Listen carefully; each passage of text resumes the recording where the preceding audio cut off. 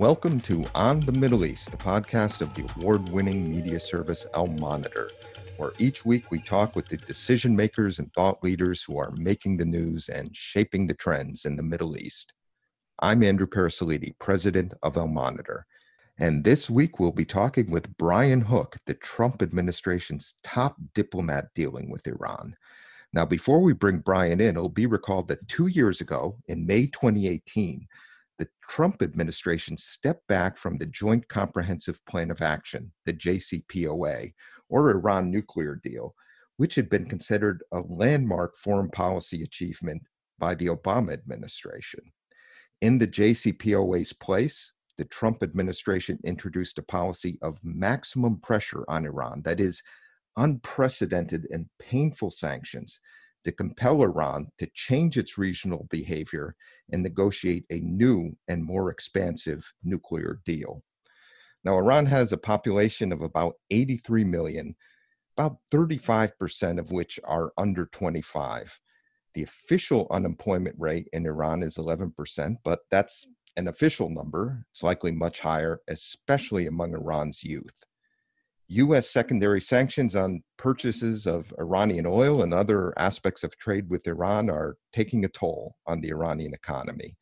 Iran's economy shrank by 7.6% last year and is expected to contract by another 6% this year.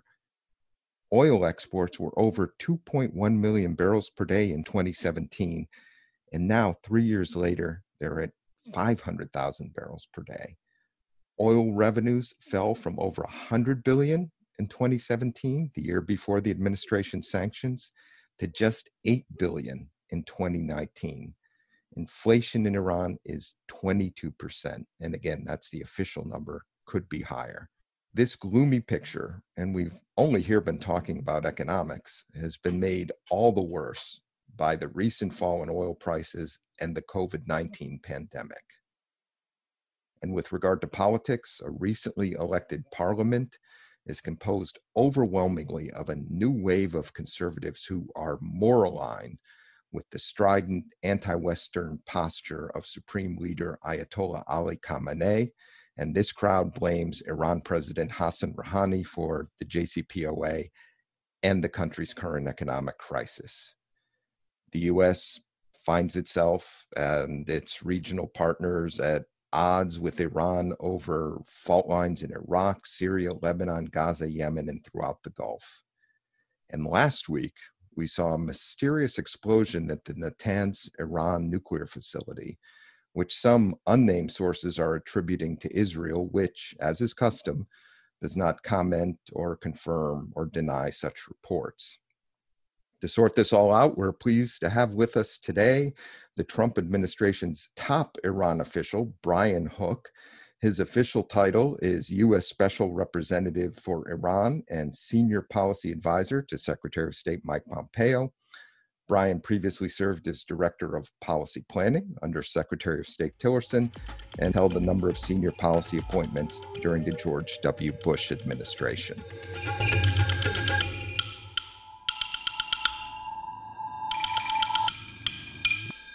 Brian, welcome to On the Middle East. It's good to be with you. Thanks for having me on. Thank you. Let's get right into it. I'll begin with a topic that has been a priority for the Trump administration and something I know that means a lot to you personally, and that's bringing home Americans who have been held unjustly in Iran.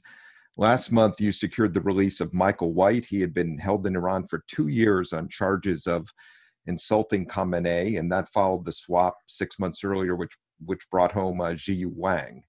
Now, President Trump tweeted after the White release, "Thank you to Iran. Don't wait until after the U.S. election to make the big deal. I'm going to win. You'll make a better deal now!" Exclamation point. And you said about 10 days later that you hope for further prisoner exchanges and negotiations on the wide range of vexing issues in U.S.-Iran relations. What are the prospects for diplomacy, both to secure the release of remaining Americans in Iran, including Bakr and Siamak Namazi and others, and for the big deal the president is talking about? I hope the prospects are good. We have been able to successfully negotiate 2 prisoner deals.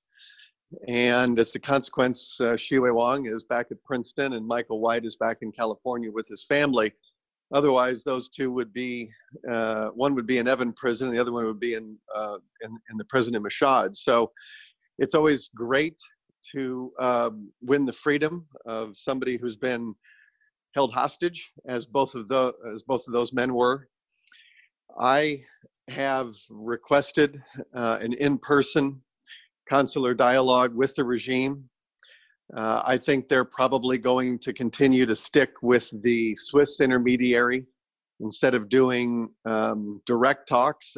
I've repeatedly proposed direct talks, but the Iranians, I don't think, have a mandate to have direct talks from the supreme leader. And so we use the Swiss government.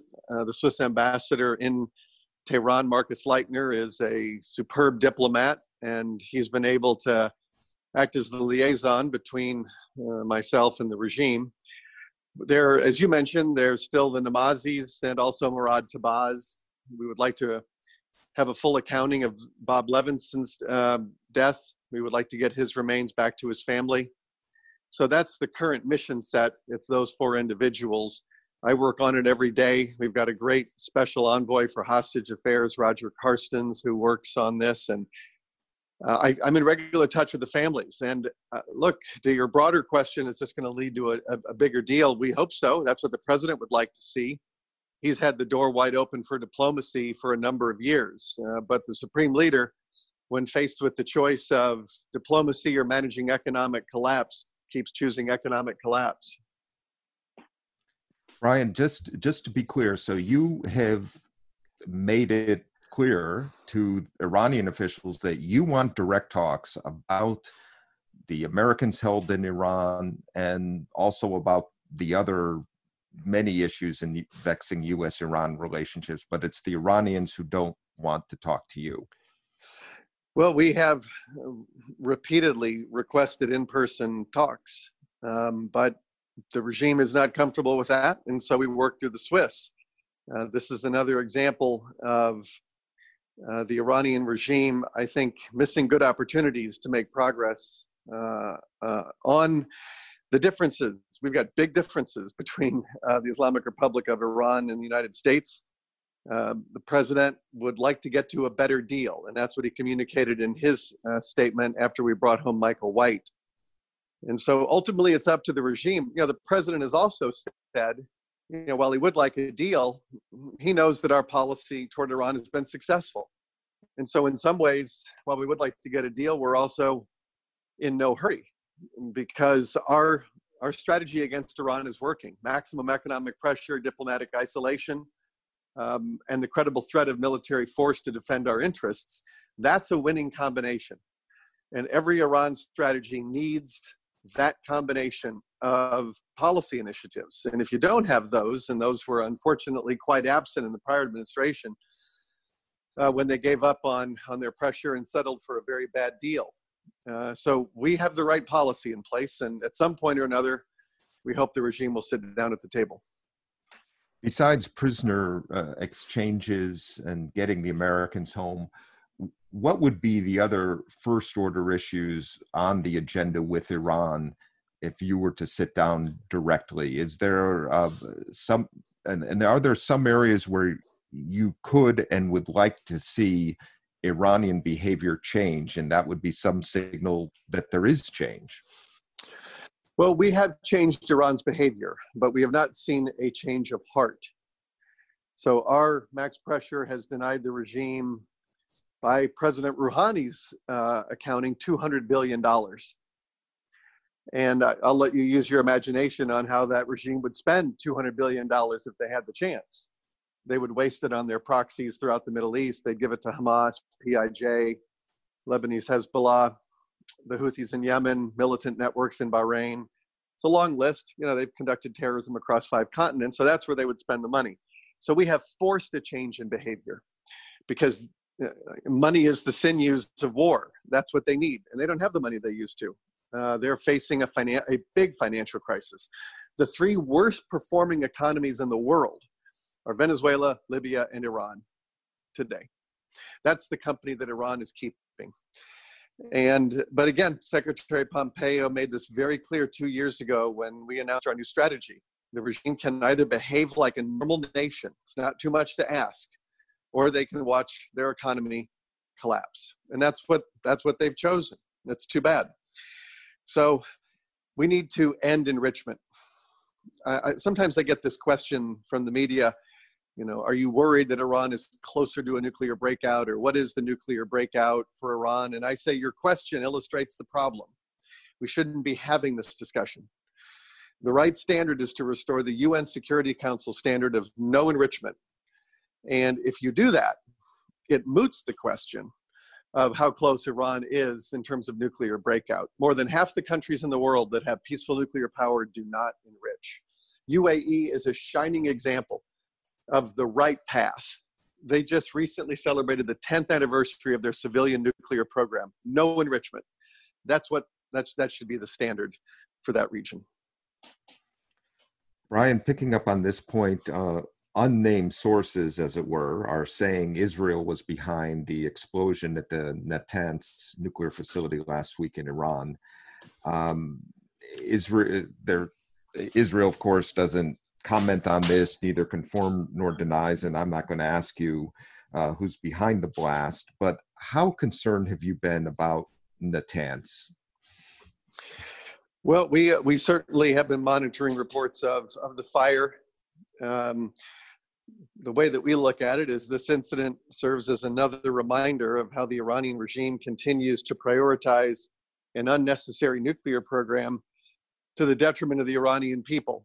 And it's also all of their cat and mouse they're playing with the IAEA is also deepens their isolation. So I don't have any specific answer to your question on how it happened or why it happened or questions of that nature. Last week when I was in the Middle East on the way home, I stopped in Vienna to meet with the International Atomic Energy Association's Director General Grossi, DG Grossi, and he briefed me on the frustration that the Board of Governors is having. Starting about 12 months ago, Iran stopped answering questions from nuclear inspectors. And then for the last 4 months, they've been denying access to suspicious nuclear sites.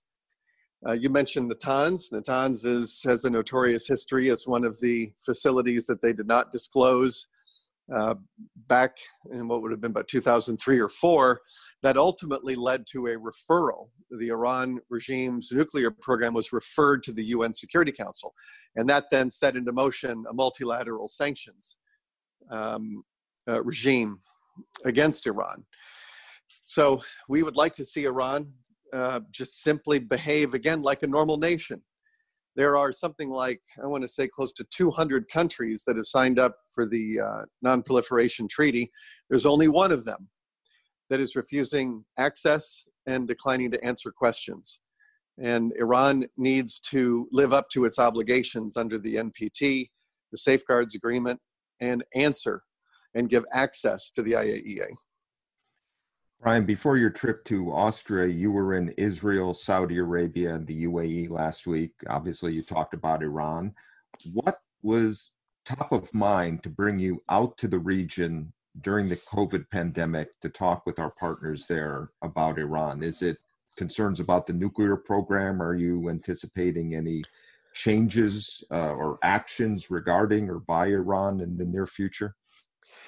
The purpose of my trip was to start discussing the looming expiration of the UN arms embargo on Iran.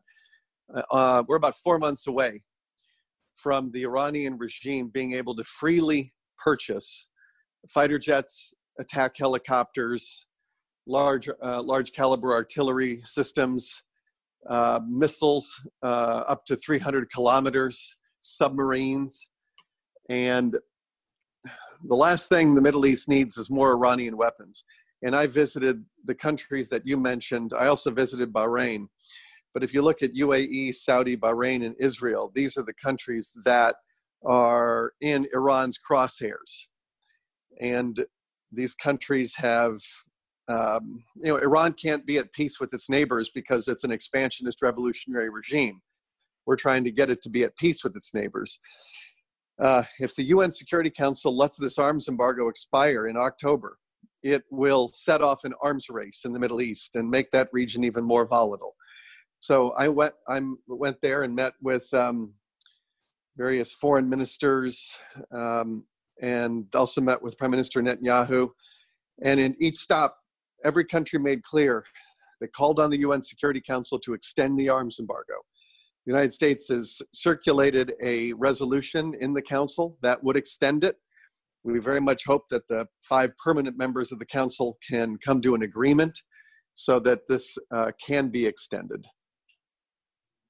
Brian, that was my next question.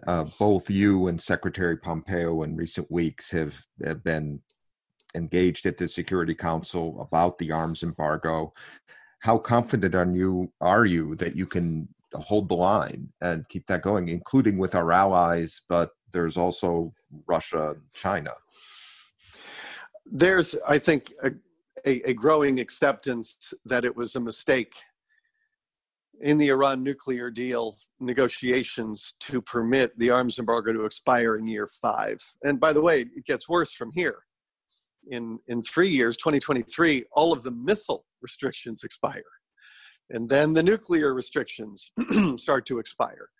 This deal is going to start unraveling in 4 months, and it's going to keep unraveling until there's no thread left.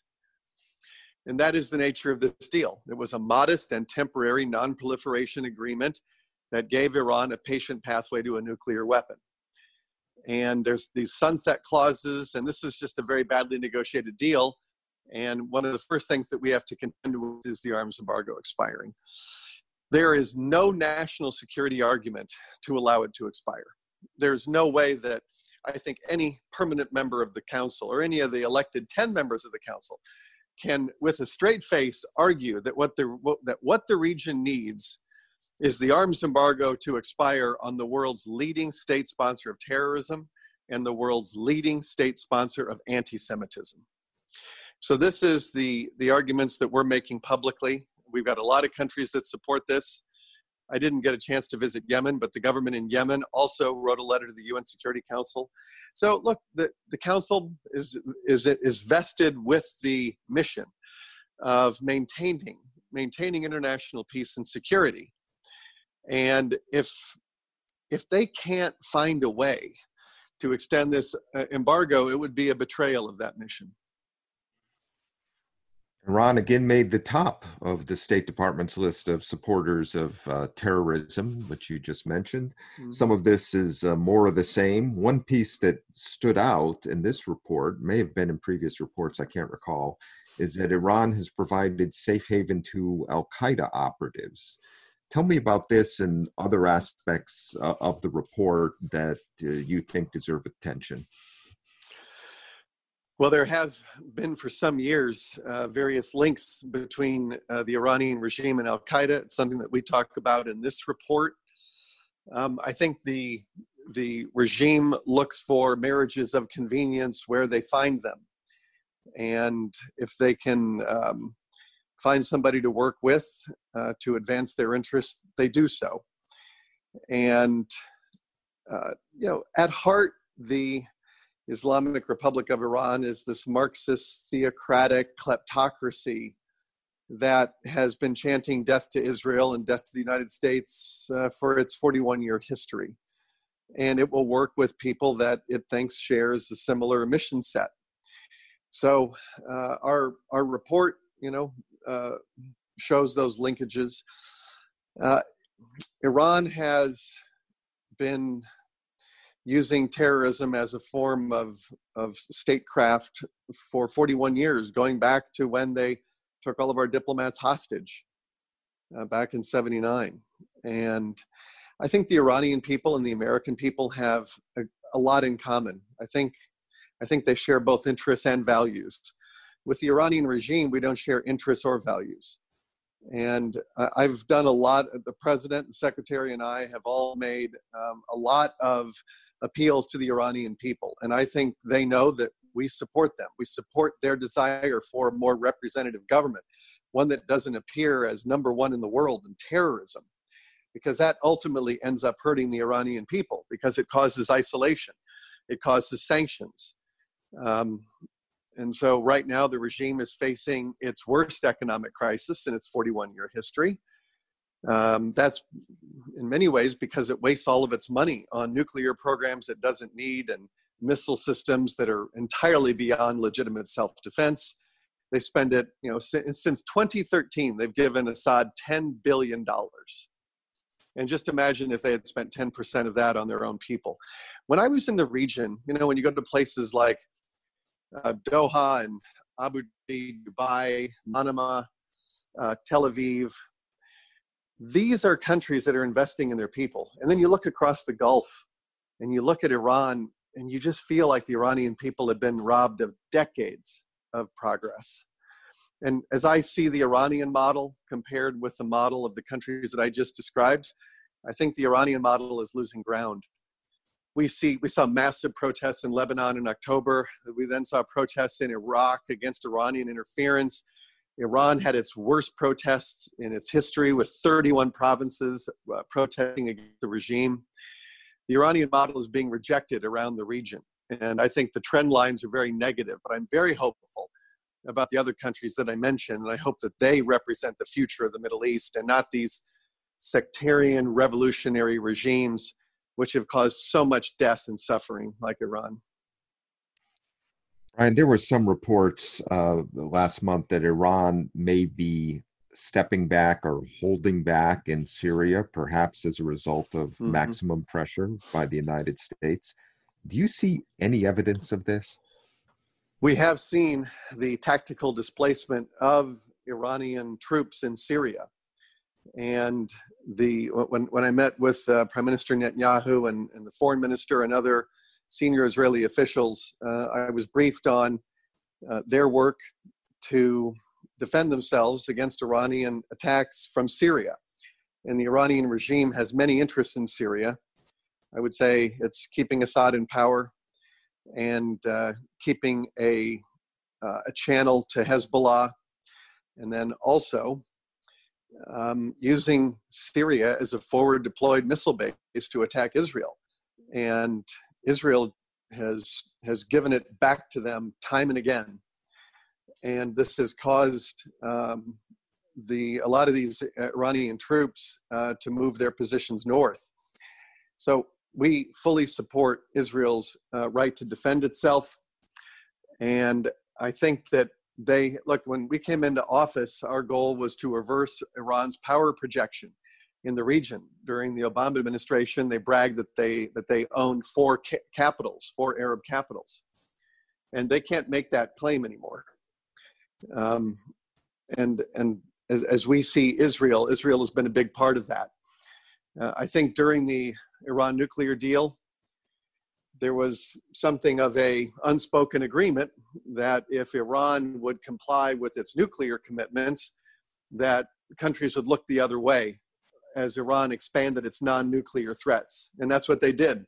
So when we came into office, we had a policy of reversing those gains. And as I said earlier, Andrew, we've really been able to, in places like Lebanon and Iraq, the protests in Iran, the way we've stood by Israel. We've stood with Saudi as the Iranians continue to attack them from the south through the Houthis. And we have stood with UAE. And this is the kind of policy that you need in place. You have to stand with your allies in order to reverse Iran's ambitions. They have hegemonic ambitions to dominate the Arab world. And we're very pleased with the trend lines in Iraq. Prime Minister Khatami is off to a very good start, and we're very pleased with it. I question whether we'd be in such a good position if Qasem Soleimani were still interfering in Iraqi politics as he has. And so I think the trend lines in Iraq are very positive. The Iraqi people are fed up with Iranian interference in their domestic matters. What the United States seeks, what this administration seeks, is simply a normal bilateral relationship with Iraq. We want Iraq to be sovereign. We want it to be stable. and we want it to be secure. And the Iranian regime wants the opposite of these three things. They would like to make Baghdad a suburb of Tehran. So the government was formed, and so you've got President Barham Saleh and you've got Prime Minister Khatami. And from the senior officials that I've spoken there, they say that they haven't been this optimistic in 15 years. They very much like where things are going. And this new government has the support of the Iraqi people to be free of Iranian interference. Look, I was doing this contrast, as I mentioned earlier, right? Look at the cities in the Middle East that are the most free of Iranian interference, and those are the ones that are really thriving. And then look at the places where Iran has laid deep roots, and look at all of the indicators there are in a really bad place. Look, in Lebanon, it's lost 85% of its value, its currency. And Iran midwifed Hezbollah in the early 80s. And Hezbollah has been a drag on the Lebanese people. And so we see a lot, we see people protesting this model of corruption, sectarianism, lack of accountability, violence, and terrorism. There's a lot of frustration with that, and that model comes directly from Iran, and they've been exporting it since '79. But we have exposed this regime in ways that don't have any historic precedent, and our sanctions on Iran have no historic precedent. They have dwarfed the efficacy of the multilateral sanctions architecture that was in place before the Iran nuclear deal. We've done more unilaterally than ever has been done multilaterally. That would be with 193 nations working in concert against Iran. We have greatly exceeded, I think, the pressure that was in place prior to the Iran nuclear deal. So that pressure is going to continue. I'll give you one very sort of, I think, hopeful statistic. When we came into office, the Iranian military budget had reached record levels of spending. The first year we were in office, it went down 10%. The second year, it went down 28%. And this year's budget, it's going to probably go down even more.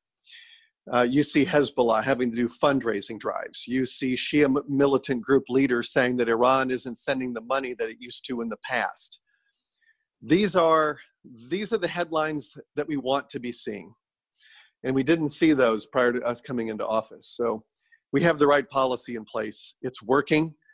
When you're talking about the center of terror finance and money laundering, which Iran is, we have really helped to disrupt and deter a lot of activity that otherwise would have happened without our policy. Ryan, thank you. We appreciate your taking the time today to join us and talk about Iran and U.S. policy toward Iran on the Middle East. Great. Thanks for having me on. Good conversation, and look forward to our next one. Same here. And we'll be back after this short break.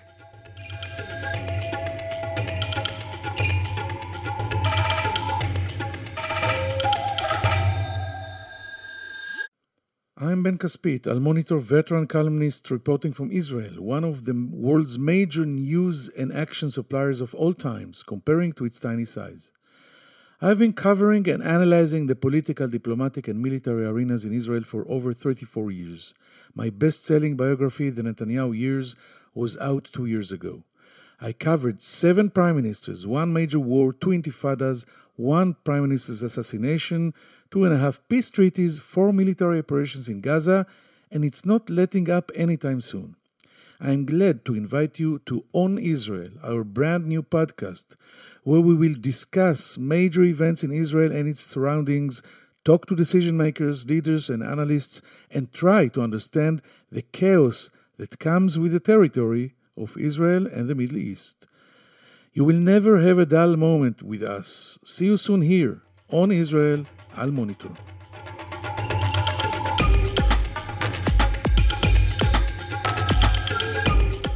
Welcome back to On the Middle East. Brian Hook just told us that the U.S. is ready to talk directly with Iran about prisoner swaps and many other issues, but the Supreme Leader is dead set against direct talks. That's too bad, of course, because President Trump, as Hook said, would like to see direct talks on a wide range of issues, and the door for diplomacy is wide open if Iran would walk through it. If anything is going to happen before the US presidential elections in November, or maybe even after, it seems it will likely be via the good offices of Switzerland, which Brian Hook talked about, or via other back channels or intermediaries. Well, let's hope that door for diplomacy can be kept open, if only via the Swiss. Bakr and Siamak Namazi and Murad Tabaz deserve to come home. Their detention is overdue and unjust. And Robert Levinson's family is owed an accounting and closure on his case after 13 years. It seems to me another prisoner swap, especially during the COVID-19 pandemic, is a low-cost win-win for the United States and Iran and keeps the prospects of diplomacy alive on other issues. Thank you all for listening to On the Middle East. I'm Andrew Parasiliti. I will be back next week. And in the meantime, please sign up for this and our other Al Monitor podcast, On Israel with Ben Caspit, at your favorite podcast platform.